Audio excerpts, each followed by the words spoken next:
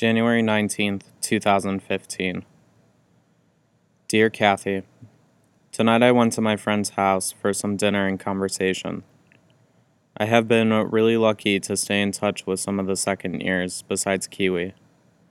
I am thinking about how much we as people are wanting more to affect change.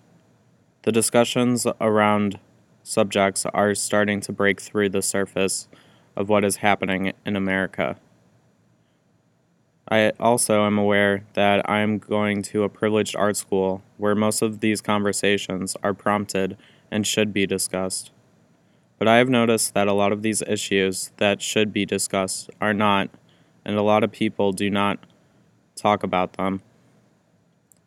Besides from having nice conversations and time with friends, we played a game called Fuck Fuck Peace, which is like Duck Duck Goose. Instead of running around, you say or do something. My friend Natalia got picked and redid the performance I did dragging as you. I have a way of displacing myself from my art. I have become really bitter recently, and I am not sure what is eating at me. I keep feeling like so much to do or wanting to deal with the fact that this is the last semester of school could be it. I might be freaking out about change and trying to plan change.